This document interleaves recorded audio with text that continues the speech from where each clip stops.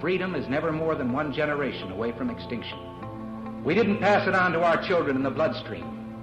The only way they can inherit the freedom we have known is if we fight for it, protect it, defend it, and then hand it to them with the well-taught lessons of how they in their lifetime must do the same. And if you and I don't do this, then you and I may well spend our sunset years telling our children and our children's children what it once was like in America when men were free. Welcome to Gun Freedom Radio, where we engage, we educate, and we inform. We are sponsored by azfirearms.com, the biggest little gun shop in Arizona. You are listening to the first episode of our second year. This is episode 53, and last Saturday we celebrated our first birthday, our first anniversary, and we've got some new stuff coming up this hour, or this year, I guess we should say. I am one of your hosts, Cheryl Todd. And I'm Dan Todd, and this is a pre-recorded show because we're out playing around right now, right? When this show airs live on Saturday, we will be in Virginia. I will be speaking at the NRA Women's Leadership Forum Summit. And, oh, no, wait. No, we're going to be in California. California. That's the next week. Oh, that's right. That is true. We're going to be in California celebrating our daughter's birthday. I'm getting my weekends confused. So it's going to be 2 Saturdays that we have to pre-record because we're going to be out of town for 2 weekends in a row. But as Dan said, today is Monday, August 29th. And so we like to tell you when this happens when we pre-record, because if some big news event comes along and then Saturday gets here and we haven't mentioned it in any way, we don't want to appear to be insensitive, depending on what kind of news story it is, or, checked out. Not paying attention to what's going on in the news world. So, right. So today's theme is what's law got to do with it? Cheryl, is it that Tina Turner song back in the 80s? I think it was her first original title, but then she decided to go with what's love got to do with it? She kind of got beat up a little bit, didn't she? Oh, that's bad. I'm not saying it was right. I'm just saying, so law would have something to do with that, right? Yeah, that's true. Do you want me to explain my theme, or you want to interview guests first? Go ahead and explain it. Explain the theme. Well, what's law got to do with it, right? Well, what does the law have to do? He's going to be singing that through the show. I'm a little afraid now. But, well, I propose that, what does the law have to do with it? Everything and nothing. We have laws piled on top of laws, and laws created to enforce other laws, and there are those who still clamor to clog the system with still more laws designed to confuse and confound and to punish the very people who in their heart of hearts want to be law-abiding citizens, but who find it harder and harder to identify the ever-shrinking squares of their lives where they aren't breaking some piece of legislation in the process of simply living their ordinary lives. There are laws designed to prevent crime, but do they? There are laws designed to punish crimes once they are committed, but the people put behind bars are sometimes released for politicians' political gain. There are laws designed to save lives, but which actually inadvertently cost lives. And there are those who would exploit the law for their own selfish purposes. Don't we have some politicians that are kind of doing that? They kind of make their laws and then break them? Yeah, I'm pretty sure. So you can... Just a few, but there are some out there. I think one might be running for president, but, it's worth a Google. Kind of make up your own mind about that. She was a senator, and she made laws. Okay. We won't say she, but made laws, and then turn around and is doing what's going on right now. You're trying really, really hard not to say her name, aren't you? No, I don't want to say her name. I'm going to see if I can go the whole day without saying her name or Bloomberg. Well, anyway, today we will be talking with people who have studied law, who practiced law, and who have been the victim of laws misused. So what's the law got to do with it? Just seemed like a fitting theme for who we have coming on today. Yes, in our first hour, we have Larry Keene. He's the Senior Vice President and General Counsel of the National Shooting Sports Foundation. It's the Firearm Industries Trade Association, and he is responsible for the NSF's legal and government relations. We also have Stephen Clark. Stephen Clark is with the Arizona Elk Society. He's the executive director of one of Arizona's largest and most active wildlife conservation organization, the Arizona Elk Society. Talking with us today about hunting for heroes. Then our second hour, we have Paul Lathrop. He's the owner and co-executive producer of the Polite Society podcast and the Self-Defense Radio Network. Paul has recently been through a harrowing experience of having been wrongfully accused of mishandling a handgun. His ordeal is finally over, and he is here to share the details of the ugly and expensive underbelly of the legal system. It's a nightmare. The story, what he had to go through, is just unreal. And the worst part of it, he never pulled a gun out. Mm-mm. He never even shown the gun. There was nothing. So that's going to be an interesting story. We're going to have him for 2 segments so he can tell that story. He was in jail for 4 days. I don't want to get ahead of the story, but for 4 days. And he did not show a gun. He did not pull a gun. You really need to stick around and hear about that, because it's a cautionary tale for a lot of us, I think. Right. And then we also have Antonia Okafor. She's a liberty-minded Republican, law school-bound Republican, fighting to advance concealed carry on college campuses in Texas, Arizona, Oklahoma, and New Mexico. We also have our Responsibly Armed Citizen Report, and you're waiting for me to say Dan's Tip of the Week, aren't you? No, we're not. I'm not ready for that.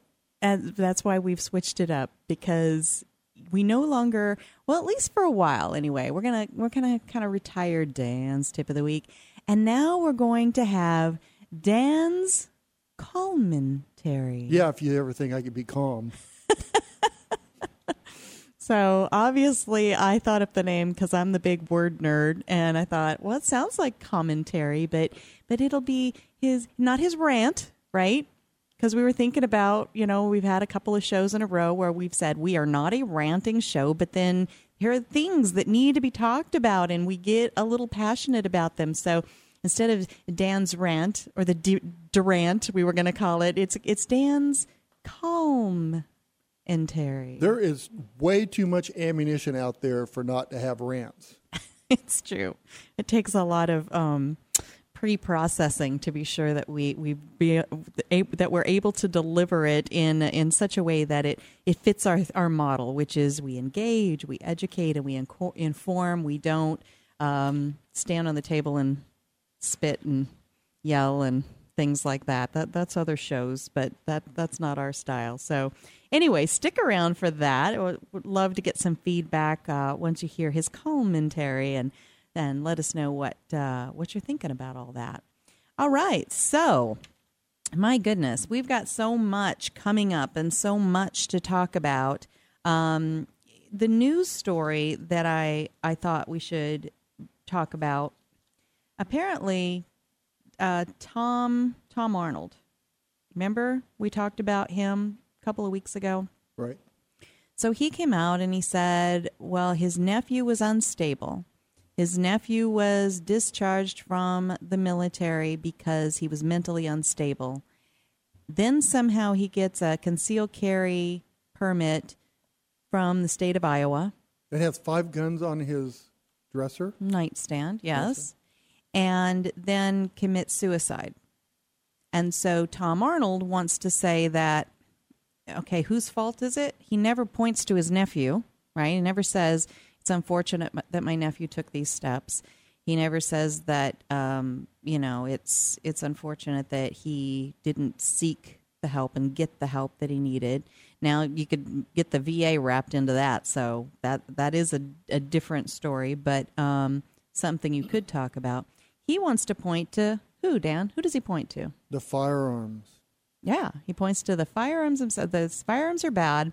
The people that didn't prevent him from getting a firearm is bad. The state of Iowa is bad because they allowed him to have a concealed carry, and that was the piece that didn't make sense to me.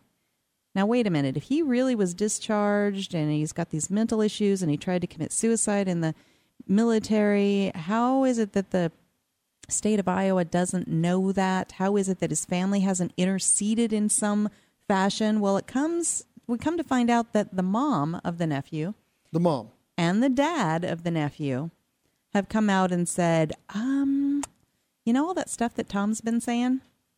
It's not true. It's all Hollywood, right? Hollyweird, right? Hollyweird. Yeah.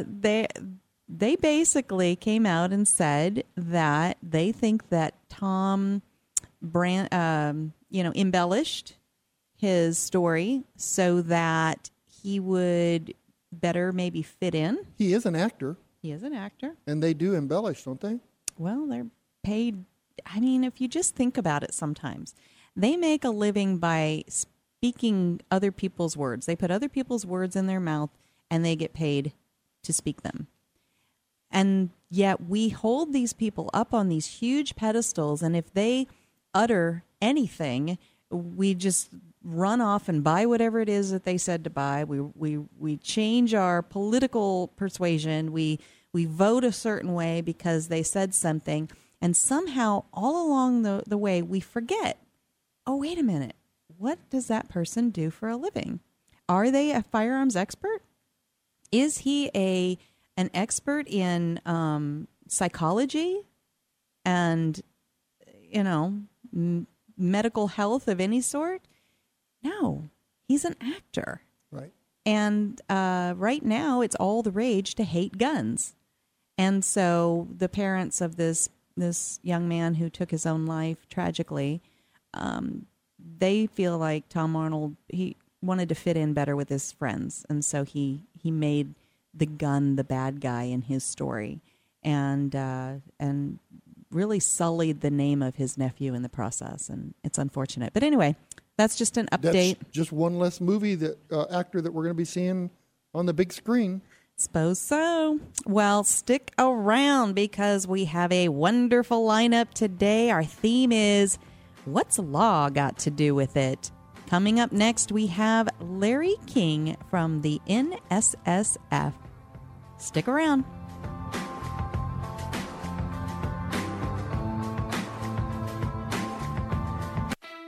When you're working hard to beat debt, you've got to think of creative ways to get your income up. Here's an idea. Sell some stuff at auction. Start with locally owned and operated potofgoldestate.com. The owners, Dan and Cheryl Todd, have over 60 years of combined experience in selling antiques, collectibles, guns, coins, and jewelry. And over their many years in business, they've earned the trust of thousands of people just like you. Whether you're saving for a rainy day emergency fund or paying down debt, let potofgoldestate.com help you get the extra cash you need. Potofgoldestate.com will purchase your items outright, or you can consign them to their twice-a-month online auction. Pot of Gold's nationwide online auction is a great place to get top dollar for your collectibles. They specialize in everything from antiques, coins, high-end collectibles, to cars, boats, guns, and more. Get started today at potofgoldestate.com, or visit them off I-10 and Dysart Road in historic Avondale for some live auction action. For more information, visit potofgoldestate.com. That's potofgoldestate.com.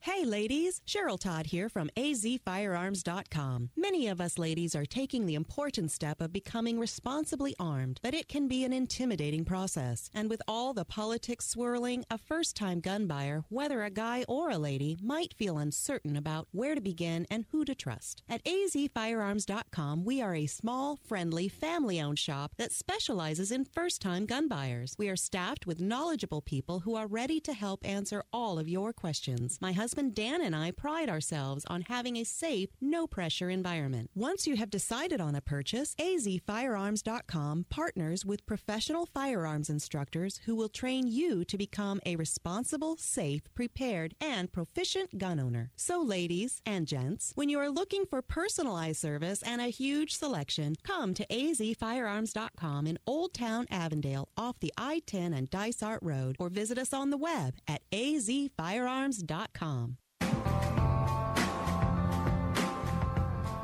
Welcome back to Gun Freedom Radio, where we engage, we educate, and we inform. We are sponsored by azfirearms.com, your nationwide hometown gun shop. Cheryl, I want to talk about something real quick. AZ Firearms got a new manager. We did. We sure did. Judd is with us now, and he's going to be making some new updates to the store. We're going to be really getting heavy in suppressors and the Class 3 stuff, and I'm looking forward to it. I hate to see that Dave is leaving. Dave is retiring. He's left in good he's leaving in good terms. He's still with us right now. I think until September 10th or 11th, somewhere in there. Yeah, Dave Leonard has been we call him team leaders. We try to shy away from the word manager. A team leader just sounds more like what we envision. We envision we're a team and we need somebody that is leading that team rather than managing people. It's a small, it might be semantics, but anyway, so yeah, Dave's been with us for about 5 years. He is retiring again. This is like the third time I think he's retired in his life, and Judd Bickle is coming on, and he's just a great guy, and I'm excited about the transition. All right, we have our guest waiting on the line, and I don't want to make him wait any longer. Today's theme is What's Law Got to Do with It? And our first guest is Larry Keene of the NSSF. Keene is Senior Vice President and General Counsel of the NSSF, which is the National Shooting Sports Foundation, the firearm industry's trade association. He is responsible for NSSF's legal and government relations. Prior to joining NSSF, he was a partner in a law firm where he represented a number of firearm manufacturers in product liability cases. And before entering private practice, Keene was an assistant district attorney in the Westchester County, New York District Attorney's Office, where he investigated and prosecuted violent criminals. He was also assigned to the Economic Crime Bureau, where he investigated and prosecuted complex white-collar and organized criminal cases. So you kind of know your stuff there, Larry. Well, they call it practicing law for a reason. Well, welcome to the show. We are so excited to have you on. Thank you for having us on. Well, when I read about all of your history, I'm instantly wanting to dive into, tell us about your biggest case, but we're going to stay focused. I'm going to stay focused here. And I think the big focus of what's happening right now is a great deal across the entire nation of anxiety. It's like coming out of the pores of the entire nation about the coming election. And the NSSF has a great information site up. It's called #GunVote. And I thought, let's start there, because when people have more information, I think it tends to bring their anxiety level down a bit. Well, the National Shooting Sports Foundation, as the firearms industry's trade association, like all Americans, are particularly interested in this election. Politicians say all the time that this is the most important election ever, except this time for our industry, it actually is. It actually is. The contrast between the two candidates for the President of the United States could not be more stark. And so the Gun Vote campaign is an effort to get gun owners, sportsmen, hunters, target shooters registered to vote, and then to get them educated, for them to learn the facts about where the candidates stand on Second Amendment issues and issues that matter to hunters, sportsmen, and gun owners. And then on Election Day, armed with those facts, to go to the polls and gun vote. So it's a voter education, voter registration campaign that we've been doing for every 2 years for a number of years. It used to be called Vote Your Sport. And we're also focused on key Senate races that will determine which party controls the United States Senate, which will have a great impact on what candidate or what nominees are confirmed for the Supreme Court. And for us, the Supreme Court is really an incredibly important issue, because the Heller decision and McDonald were both decided by one vote, 5-4. Justice Scalia authored the Heller decision, and so whoever replaces him could tip the balance of the court. And we know, because she said it, that Hillary Clinton thinks that the Supreme Court was wrong on the Second Amendment, meaning she thinks the Heller decision, which she described as quote, terrible, close quote, was wrongly decided, and that meaning that she does not believe that the Second Amendment provides an individual right to keep and bear arms, which is the seminal holding in the Heller decision. And so she will appoint justices to the Supreme Court, and she may get, if she's elected, the next president is likely to be able to appoint 3 justices. But just the next one is that one vote on the Supreme Court could end up repealing or reinterpreting the Second Amendment, reversing the Heller decision and saying there is no individual constitutional right, and which then the things that flow from that is just about every form of gun control imaginable becomes permissible. Mm. And, I don't think that we can overemphasize the importance of the Supreme Court pick, because that's not a 2-year appointment. That's not, we'll vote them out. That is for the life of the person who is appointed or until they want to retire, correct? Correct. That's correct. And there are several justices on the court who are well north of 80 now. Mm-hmm. And so it's very likely that they will step down from the court or, as sometimes happen, they will die while they're on the bench. And then the president gets to nominate folks to replace them on the court, and the Senate confirms. And so if you have an anti-gun controlled Senate and you have a anti-gun president, they will pack the court with individuals who will, that are hostile to the Second Amendment and to the individual right to keep and bear arms, and would allow the government to infringe upon that fundamental liberty. So here's something that is so confusing, I think, to people, because you're in the law field, right? You're a lawyer. You practice law. You still practice law to a certain degree.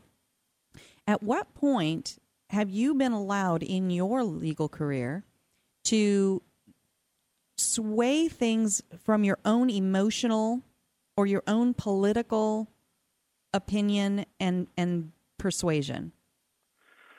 Well, I mean, everybody's entitled to their opinions, but that doesn't mean that they're correct. And so, Hillary has these very strong opinions that she just happens to be flat wrong about them and the Supreme Court and the individual right. But she also thinks that gun manufacturers have immunity from liability, which is simply a false statement. And in this case, it's not just false, it's knowingly false. It's a lie. She knows that's not the case. She knows that it only prevents frivolous lawsuits that would blame manufacturers and retailers for the criminal misuse of non-defective, lawfully sold firearms. But she yet runs around telling people that that law gives blanket immunity to manufacturers from any and all lawsuits, and that is simply not true. Absolutely, it's not true. And I think the direction I was trying to head in was, and I didn't do a very good job of it, is that you would think that if you are a judge, right, all you're doing is interpreting law. Why would we care who sits, why would we care whether it's Hillary that appoints the next justice, or why would we care if it's a Republican president that appoints a justice, if all they're doing is just blindly interpreting law and that their own personal political bent doesn't matter? And clearly it does, and that's what is so confusing to people. Well, it definitely does, because judges, like all other people, view the world from their own personal prism and how they see things. And so they may think they're correct in interpreting what they believe to be interpreting the law to say, well, it doesn't provide for an individual right because it speaks about a militia, and ignoring the fact that it references the right of the people, and that everywhere else in the Bill of Rights and the Constitution where the framers used the word people, they meant individuals, not the state, not the government. But they can have honestly held beliefs that are just flat wrong, and she will make sure she appoints people that have that point of view. They may think they're correct. They may think they are properly interpreting the law, but they're not. And they can vote to say that the decision was incorrect and reverse it. And if they have the votes to do that, and a case comes before the court, that's the fear, that's the risk. That's why we say, in gun vote is don't risk your rights. One vote stands between you and your Second Amendment rights, and that's your vote. Larry, there's a lot of Democrats out there that have firearms. I'm learning every day. We're seeing more and more that are pro-Hillary, and I don't understand that. They're going to have to make a decision. Do they want to keep their guns, or do they want to vote Democrat? Well, that's exactly right. They need to make a decision, knowing the facts and the truth. And the facts are, and the truth is, that Hillary Clinton has said that the Supreme Court was wrong about the Second Amendment, and that the Heller decision was a terrible decision, and that they need to know that if she's elected, she will nominate someone to the Supreme Court who will, in all likelihood, vote to overturn the Heller decision. She has said that guns will be a litmus test that she uses for picking justices. You guys are all over the country, and you promote, you try to get gun shops to join your group, and I strongly believe in that. And it's up to the gun shops. They need to join the NSSF, and they also need to talk to their customers. And because until I started talking to the customers, I thought everybody that walked in my door was a Republican. And I'm finding, no, that's not. Or maybe independent, but definitely not Democrat. Right. And then when you start seeing there's a lot of Democrats coming in, getting that first gun, or some of them have several guns, and making them aware. Because a lot of people just kind of stay away from the news, and we need to let them know. And the gun shops need to talk to their customers. I guess we have to get political. Well, the gun control issue is not really a Republican versus Democrat issue. As you say, there are many, many millions of folks who are firearms owners who happen to be registered Democrats because they believe in the principles of the Democratic Party on issues unrelated to firearms, right? The divide in this country on the gun control issue is between urban and rural, and the suburbs and the exurbs, as they call them, somewhere in between. And so that's the real divide. It's not a Democrat versus Republican issue per se. It just happens to be that, the Democrats have a lot of support in more urban areas. And if you just look at an electoral map, you can see, the blue on the coasts and, red through most of the rest of the country, right? Sort of what it's been referred to as flyover nation. And for many years, the Democrat leaders at the national level did not push the gun control issue because they understood politically it was not a good thing for them. And you need to ask nobody other than Bill Clinton himself, who said that the gun issue cost Al Gore the White House. It cost John Kerry the White House. And so for many years at the national level, the Democrat Party did not push the issue. That has very clearly changed, and it is now, if you just compare, and we have a blog on our website about this, if you compare the platforms of the Democrat Party and the Republican Party on the issue, you can see a very stark contrast in how the Democrats as a party, at the national level in their platform, think and view the Second Amendment and firearms issues versus the Republicans, and you see that reflected in the two candidates. Absolutely. Well, we're going to break for commercial, but we're going to hold you over. Can you stick around with us? Sure. Absolutely. Well, we've been talking with Larry Keane of the NSSF, National Shooting Sports Foundation. While we're on commercial, take a minute and look up nssf.org,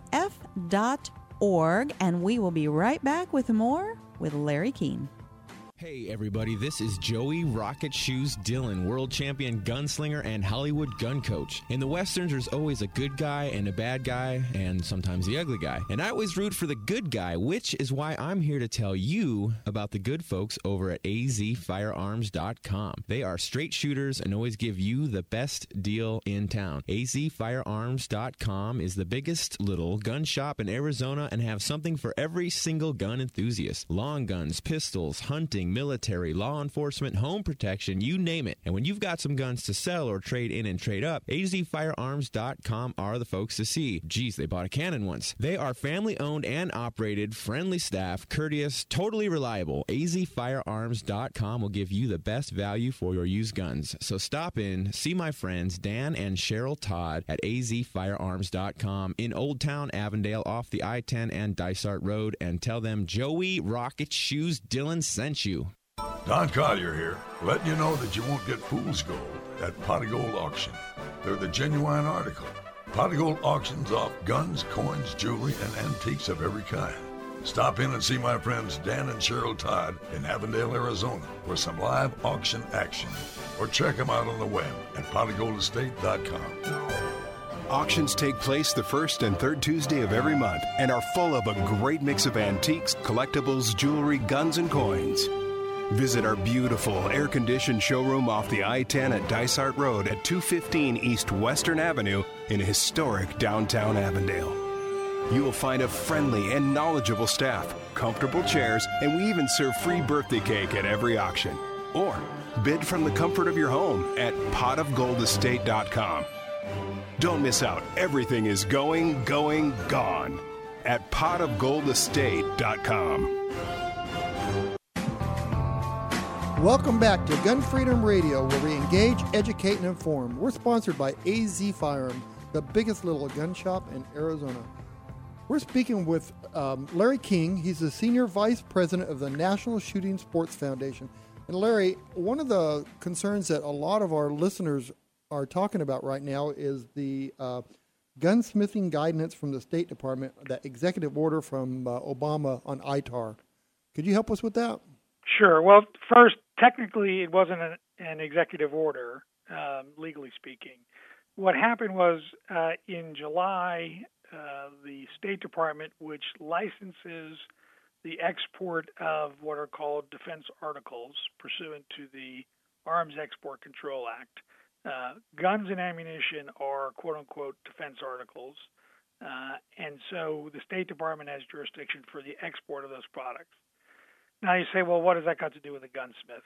The Arms Export Control Act and the implementing regulations, which are called ITAR, the International Traffic in Arms Regulations, require that anybody who is a, quote, manufacturer, close quote, of a, quote, defense article, close quote, has to register with the State Department, and the current fee for registering as a manufacturer of a defense article, meaning if you are a manufacturer of firearms, is $2,250 a year.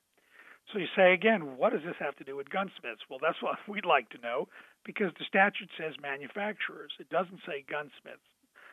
And so what was happening was that the folks who were gunsmiths, that ATF said, well, you've crossed the line from gunsmithing to manufacturing for purposes of the Gun Control Act, and you need to get a ATF manufacturer's license, would then be told by ATF, oh, by the way, now that you are a manufacturer of firearms, you need to register with the State Department and pay this annual fee of $2,250.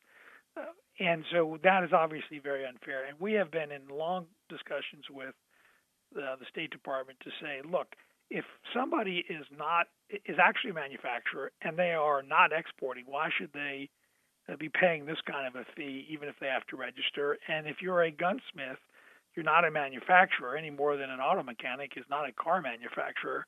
Why should they need to be registered? And so the State Department put out this guidance, which they say is simply a statement of the current existing interpretation of the requirements of the Arms Export Control Act and the ITAR regulations. We said, well, this is the first time you have ever put out this guidance, and it has created quite a grassroots fire across the country with gunsmiths and even, frankly, gun owners, because the law would apply to an individual who engages in one act of manufacturing of a defense article, regardless of whether they export or not. So we have written to the State Department to say you're incorrect in how you're interpreting the requirement.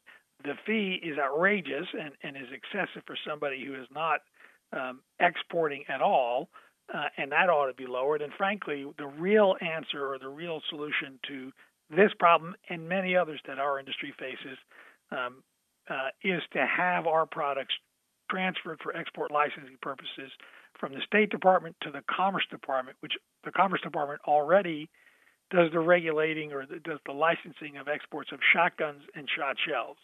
And this is actually an Obama administration initiative. It's called the Export Control Reform Initiative.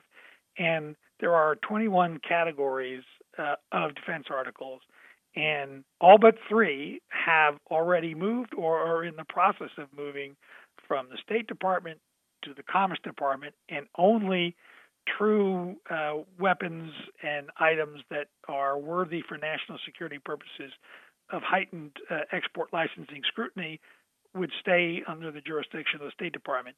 Everything has moved basically except commercial and sporting firearms and ammunition. And I mean 22 caliber rimfire bolt action rifles that you would use at a Boy Scout summer camp are licensed for export by the State Department, which is patently absurd.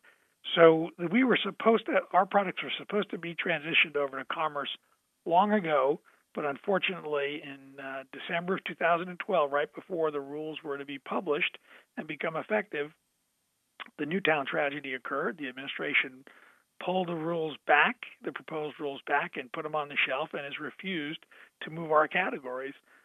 So we are trying to get Congress to take the bulls by the horn and solve this issue with the gunsmithing requirement, because if we're covered by the Commerce Department, there is no registration requirement, there is no ridiculous fee of $2,250, and a number of other problems and issues and challenges that our industry faces because we're under the State Department, we go away, and I won't bore you with those because they're very complicated. So what we're asking everyone to do is to call their 2 senators and call their congressmen and demand that Congress take the issue away from the Obama administration, which has refused to move our categories simply because of gun control, and to, through legislation, move our categories from the State Department to the Commerce Department. It would still be licensed for export, but it would be in a much more business-friendly environment and set of regulations under the Commerce Department, and which is where they really belong in the first place. It seems to me that if you have an export license, import-export license, I could understand the ITAR thing, but I don't understand it for even a common manufacturer. His guns aren't going out of the country. I completely agree, and that's what we've been saying all along. Congress doesn't differentiate. It says if you are a manufacturer of a defense article, you have to register. It doesn't say register if you're going to export or when you export, which you clearly have to do. You can't export without right. You can't get a license without first registering. But for small manufacturers who aren't exporting, have no interest in exporting, or it gets even more ridiculous than that. If you are a component part manufacturer and you sell component parts to an actual firearms manufacturer to be included in those guns, you too have to register. And not just if you make barrels, let's say, or receivers, but if you make springs and screws that are put into a gun, you're supposed to register with the State Department as well and pay this, a really obscene fee of $2,250. So we completely agree. We've been asking the administration to say, look, even if registration is required, there is absolutely no reason to be charging that much money on an annual basis.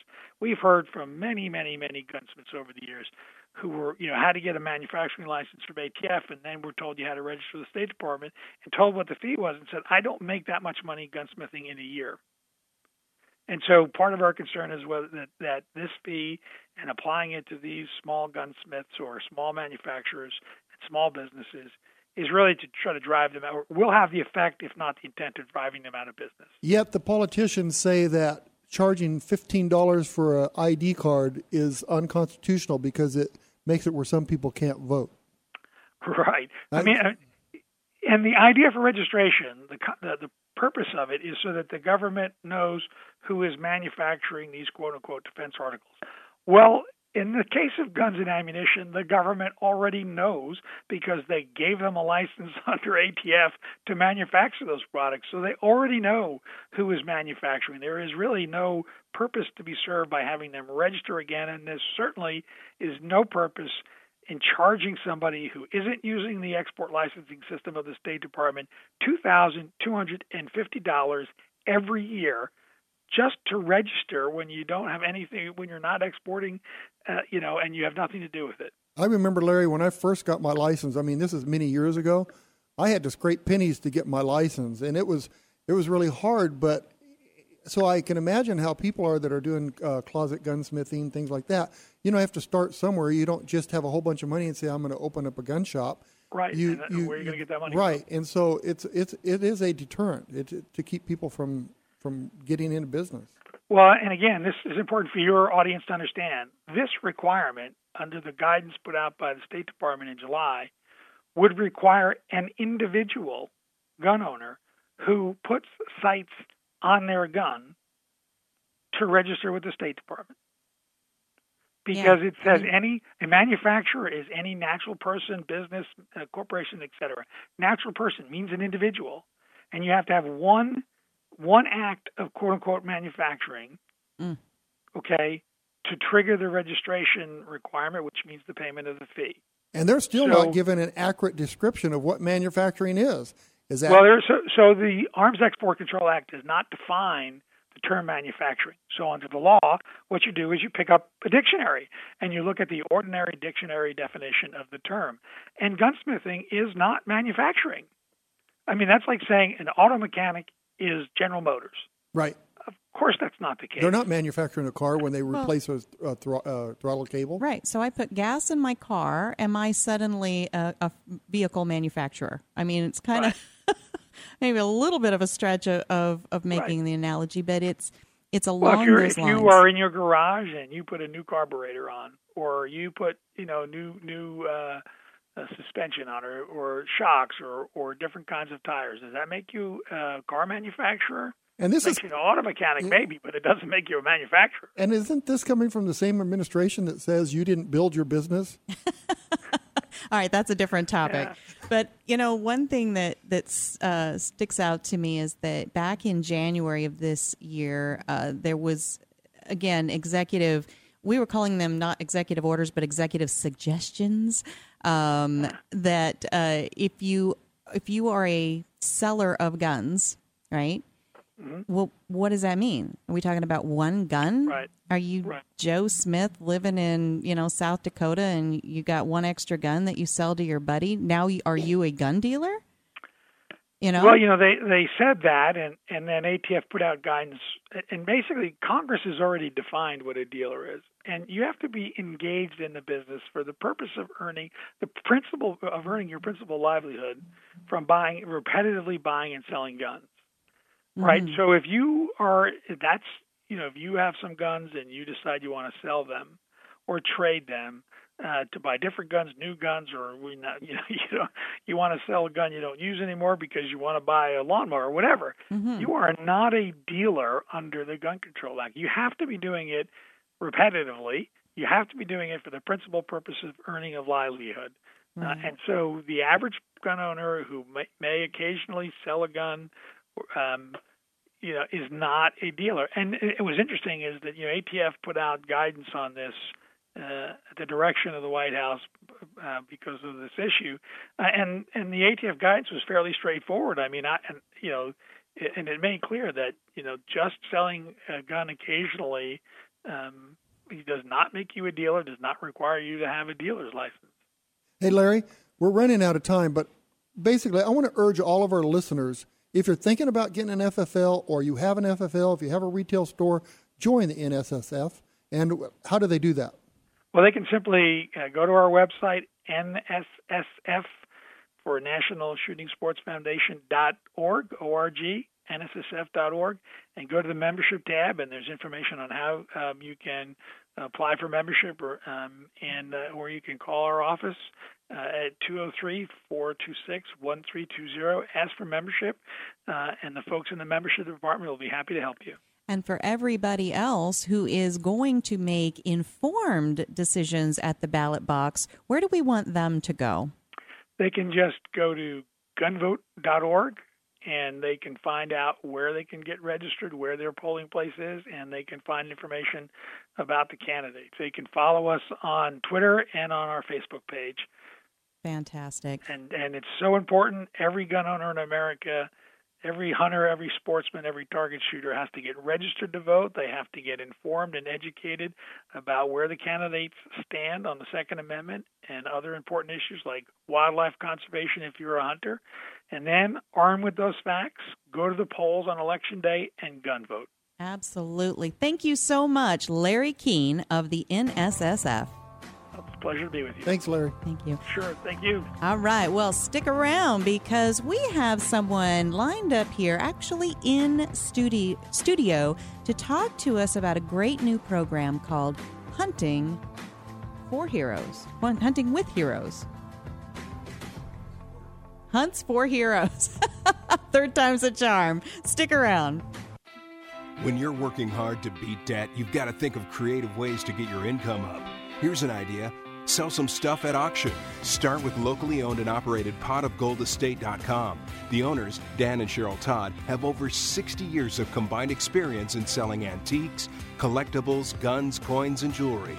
And over their many years in business, they've earned the trust of thousands of people just like you.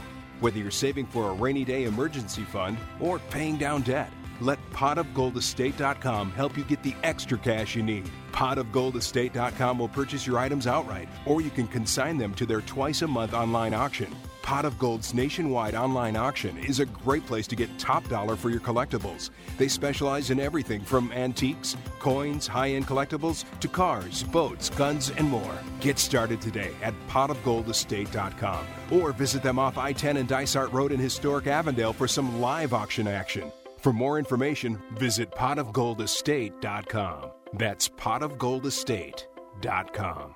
Hey ladies, Cheryl Todd here from azfirearms.com. Many of us ladies are taking the important step of becoming responsibly armed, but it can be an intimidating process. And with all the politics swirling, a first-time gun buyer, whether a guy or a lady, might feel uncertain about where to begin and who to trust. At azfirearms.com, we are a small, friendly, family-owned shop that specializes in first-time gun buyers. We are staffed with knowledgeable people who are ready to help answer all of your questions. My husband Dan and I pride ourselves on having a safe, no-pressure environment. Once you have decided on a purchase, azfirearms.com partners with professional firearms instructors who will train you to become a responsible, safe, prepared, and proficient gun owner. So ladies and gents, when you are looking for personalized service and a huge selection, come to azfirearms.com in Old Town Avondale off the I-10 and Dysart Road, or visit us on the web at azfirearms.com. Welcome back to Gun Freedom Radio, where we engage, we educate, and we inform. We are sponsored by azfirearms.com, your nationwide hometown gun shop. Well, we are glad you are here with us today, and if you've missed any part of this show, please be sure to check out our website, gunfreedomradio.com. Click on the On Demand tab, and you can find a recording from every single one of our shows that we have done. This is episode 53, which means we've just gotten past our 1-year anniversary, our first birthday. And so there are 52 other shows on there just waiting for you to binge listen to. And also, all of our guests have their own individual guest page that I build for them. And so if you go on there and put a face to a voice, you can find out more about who they are and what they do. There's links to their Facebook pages and videos that they might have done, news stories they've been a part of. And so it's just a really great resource for kind of the who's who of who we've had on. So we are very excited. We have an in-studio guest, and his name is Stephen Clark. He is the executive director of one of Arizona's largest and most active wildlife conservation organizations, the Arizona Elk Society. And he's going to be talking to us about a really awesome event that's going to be held at Ben Avery's Clay Target Center here in Arizona. I know people listen nationwide, worldwide. And you might have similar programs like this in your area, but a lot of people come out here to Arizona, they visit, they vacation, and so you might just be here at the right time. So bring your family and enjoy a fun morning of shooting clay targets at Ben Avery's Clay Target Center on Saturday, September 10th. In commemoration of Patriot Day, 9/11, the Arizona State Rifle and Pistol Association's Shotgun Division will be hosting an NRA Day Fun Shoot for beginners from 8 to 11 a.m. From 8 to 11 a.m., offering one-on-one shotgun instruction for sporting clays. And for more competitive shooters, a 100 Bing Bangs for Freedom Sporting Clays tournament with 100 target competition starts at 9 a.m. That tournament start will be conducted as a shot heard round the world, commencing the shoot while promoting the worldwide movement to get the public to come out to the ranges to shoot. This event is a fundraising benefit for Hunts for Heroes, a program of the Arizona Elk Society for Disabled Veterans. For additional fun, there will be raffles for unique merchandise inside the Ben Avery Clay Target Center Pavilion. Don't miss this special event to commemorate Patriot Day, 9/11. Join us to celebrate our American freedoms. To register and obtain more information, call 602-571-4055 or email secretary@asrpa.com. And all of this we're going to talk about right now with Executive Director of Arizona Elk Society, Steve Clark. Welcome to the show. Thank you very much for having me. Well, what did I not cover in all of that? Tell us a little bit about how the Elk Society was founded. The Elk Society was founded in 2001 by a bunch of hunters and people that were interested in having more input in elk management here in Arizona. We wanted to keep the money we raised in the state of Arizona rather than going out for other programs outside the state. We started out with about 35 founding people in 2001 and have grown since then. Well, I think that even touches on an area that a lot of people who aren't hunters, maybe they weren't raised in a rural area where hunting even took place. I think all they think about is, hunting is death, hunting is killing, right? But you and I understand that hunting is conservation. And when you say, you're managing the elk population, that's part of that, right? Management of wildlife is everybody's responsibility. Hunting is a tool to do that management. That's what we use hunting for, to manage the population, for carrying capacity of the land, for the carrying capacity of water, all kinds of issues related to carrying capacity. So, Stephen, what would happen if people just didn't hunt? What would happen to the elk population? In Arizona, we'd have too many elk in about 2 years. So they'd starve to death? They'd start starving to death. We have a lot of issues right now with private land issues. Payson's having tons of issues with their golf courses, the elk coming onto the golf courses. If we didn't manage those elk around those private property areas, they would be everywhere. Mm-hmm. They would become like vermin, basically. Pests. Pests, yeah. And, people, we used to spend our summers in North Dakota, and before that, I didn't understand what a danger it was to be in an area where you have to be careful about large animals like elk crossing the road. Even something that simple. Not only crossing the road, certain times of the year, the elk are very aggressive. Mm-hmm. It doesn't matter whether it's a person, another elk. They're going to attack things because you're going to get in between them and their girlfriends, them and their babies, mm-hmm. things like that. The same issues we have with all wildlife. They're mm-hmm. wild, and we need to leave them in the wild. Mm-hmm. And we need to manage them there for the habitat so that we don't have the issues of them coming into the populated areas. Absolutely. Well, now that we understand hunting maybe a little differently and a little better, talk to us about what the major goals of the AES, the Arizona Elk Society, are. Our major goals are to improve Arizona's habitat for elk especially, but that affects all wildlife. Everything we do affects all wildlife. If we put a new water hole out there, there's hundreds of species that drink out of that water hole. It's not just about elk. We actually are involved in forest thinning to get a healthier forest for the wildlife, but it also improves our fire capacity, mm-hmm. Our fire danger. We restore old dirt tanks. There's a lot of grazing allotments that the cattle have been pulled off on. And if it wasn't for those ranchers putting water holes there in the past, we wouldn't have the distribution of wildlife we have today. So we go out and maintain those water drinkers, those water catchments, the dirt tanks, all kinds of issues like that. Grassland restoration is another one. Juniper and pine trees have taken over the grasslands. There's a lot of grassland species, of which elk is one in the winter range, and antelope is another that need that grassland. So we actually have programs that go out and restore grasslands. We cut the juniper, we stack it for the Forest Service to come and burn later to restore the grass for the grassland species. But everything that has to do with the life cycle of elk is basically covered by one of our programs. Well, that's incredible to realize that there are organizations out there that are even tapped in. They know what the situation is, the problem areas, and they've got programs in place to deal with those in a proactive way. I think that's wonderful, and I don't know how many people even really understand that. Now, you do partner with a couple of the state agencies, right? A lot of the state agencies, Arizona Game and Fish, state lands. We also partner with the U.S. Forest Service because most of the wildlife habitat is on the forest. Awesome.